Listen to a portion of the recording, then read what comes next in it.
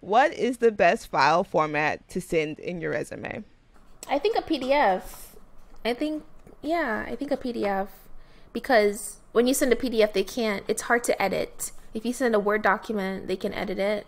I don't know why somebody would want to edit your resume. But I think a PDF is fine.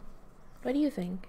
I think a PDF is most popular. That's what I see all the time on LinkedIn. That's what I've always done when I'm on the job hunt. I think it's also like gives you a professional edge. So and I think name your PDFs properly. So like first name, last name, resume. That's it. Yes. Yeah. I think that's great. I think PDFs are the way to go because anything else might have the formatting off.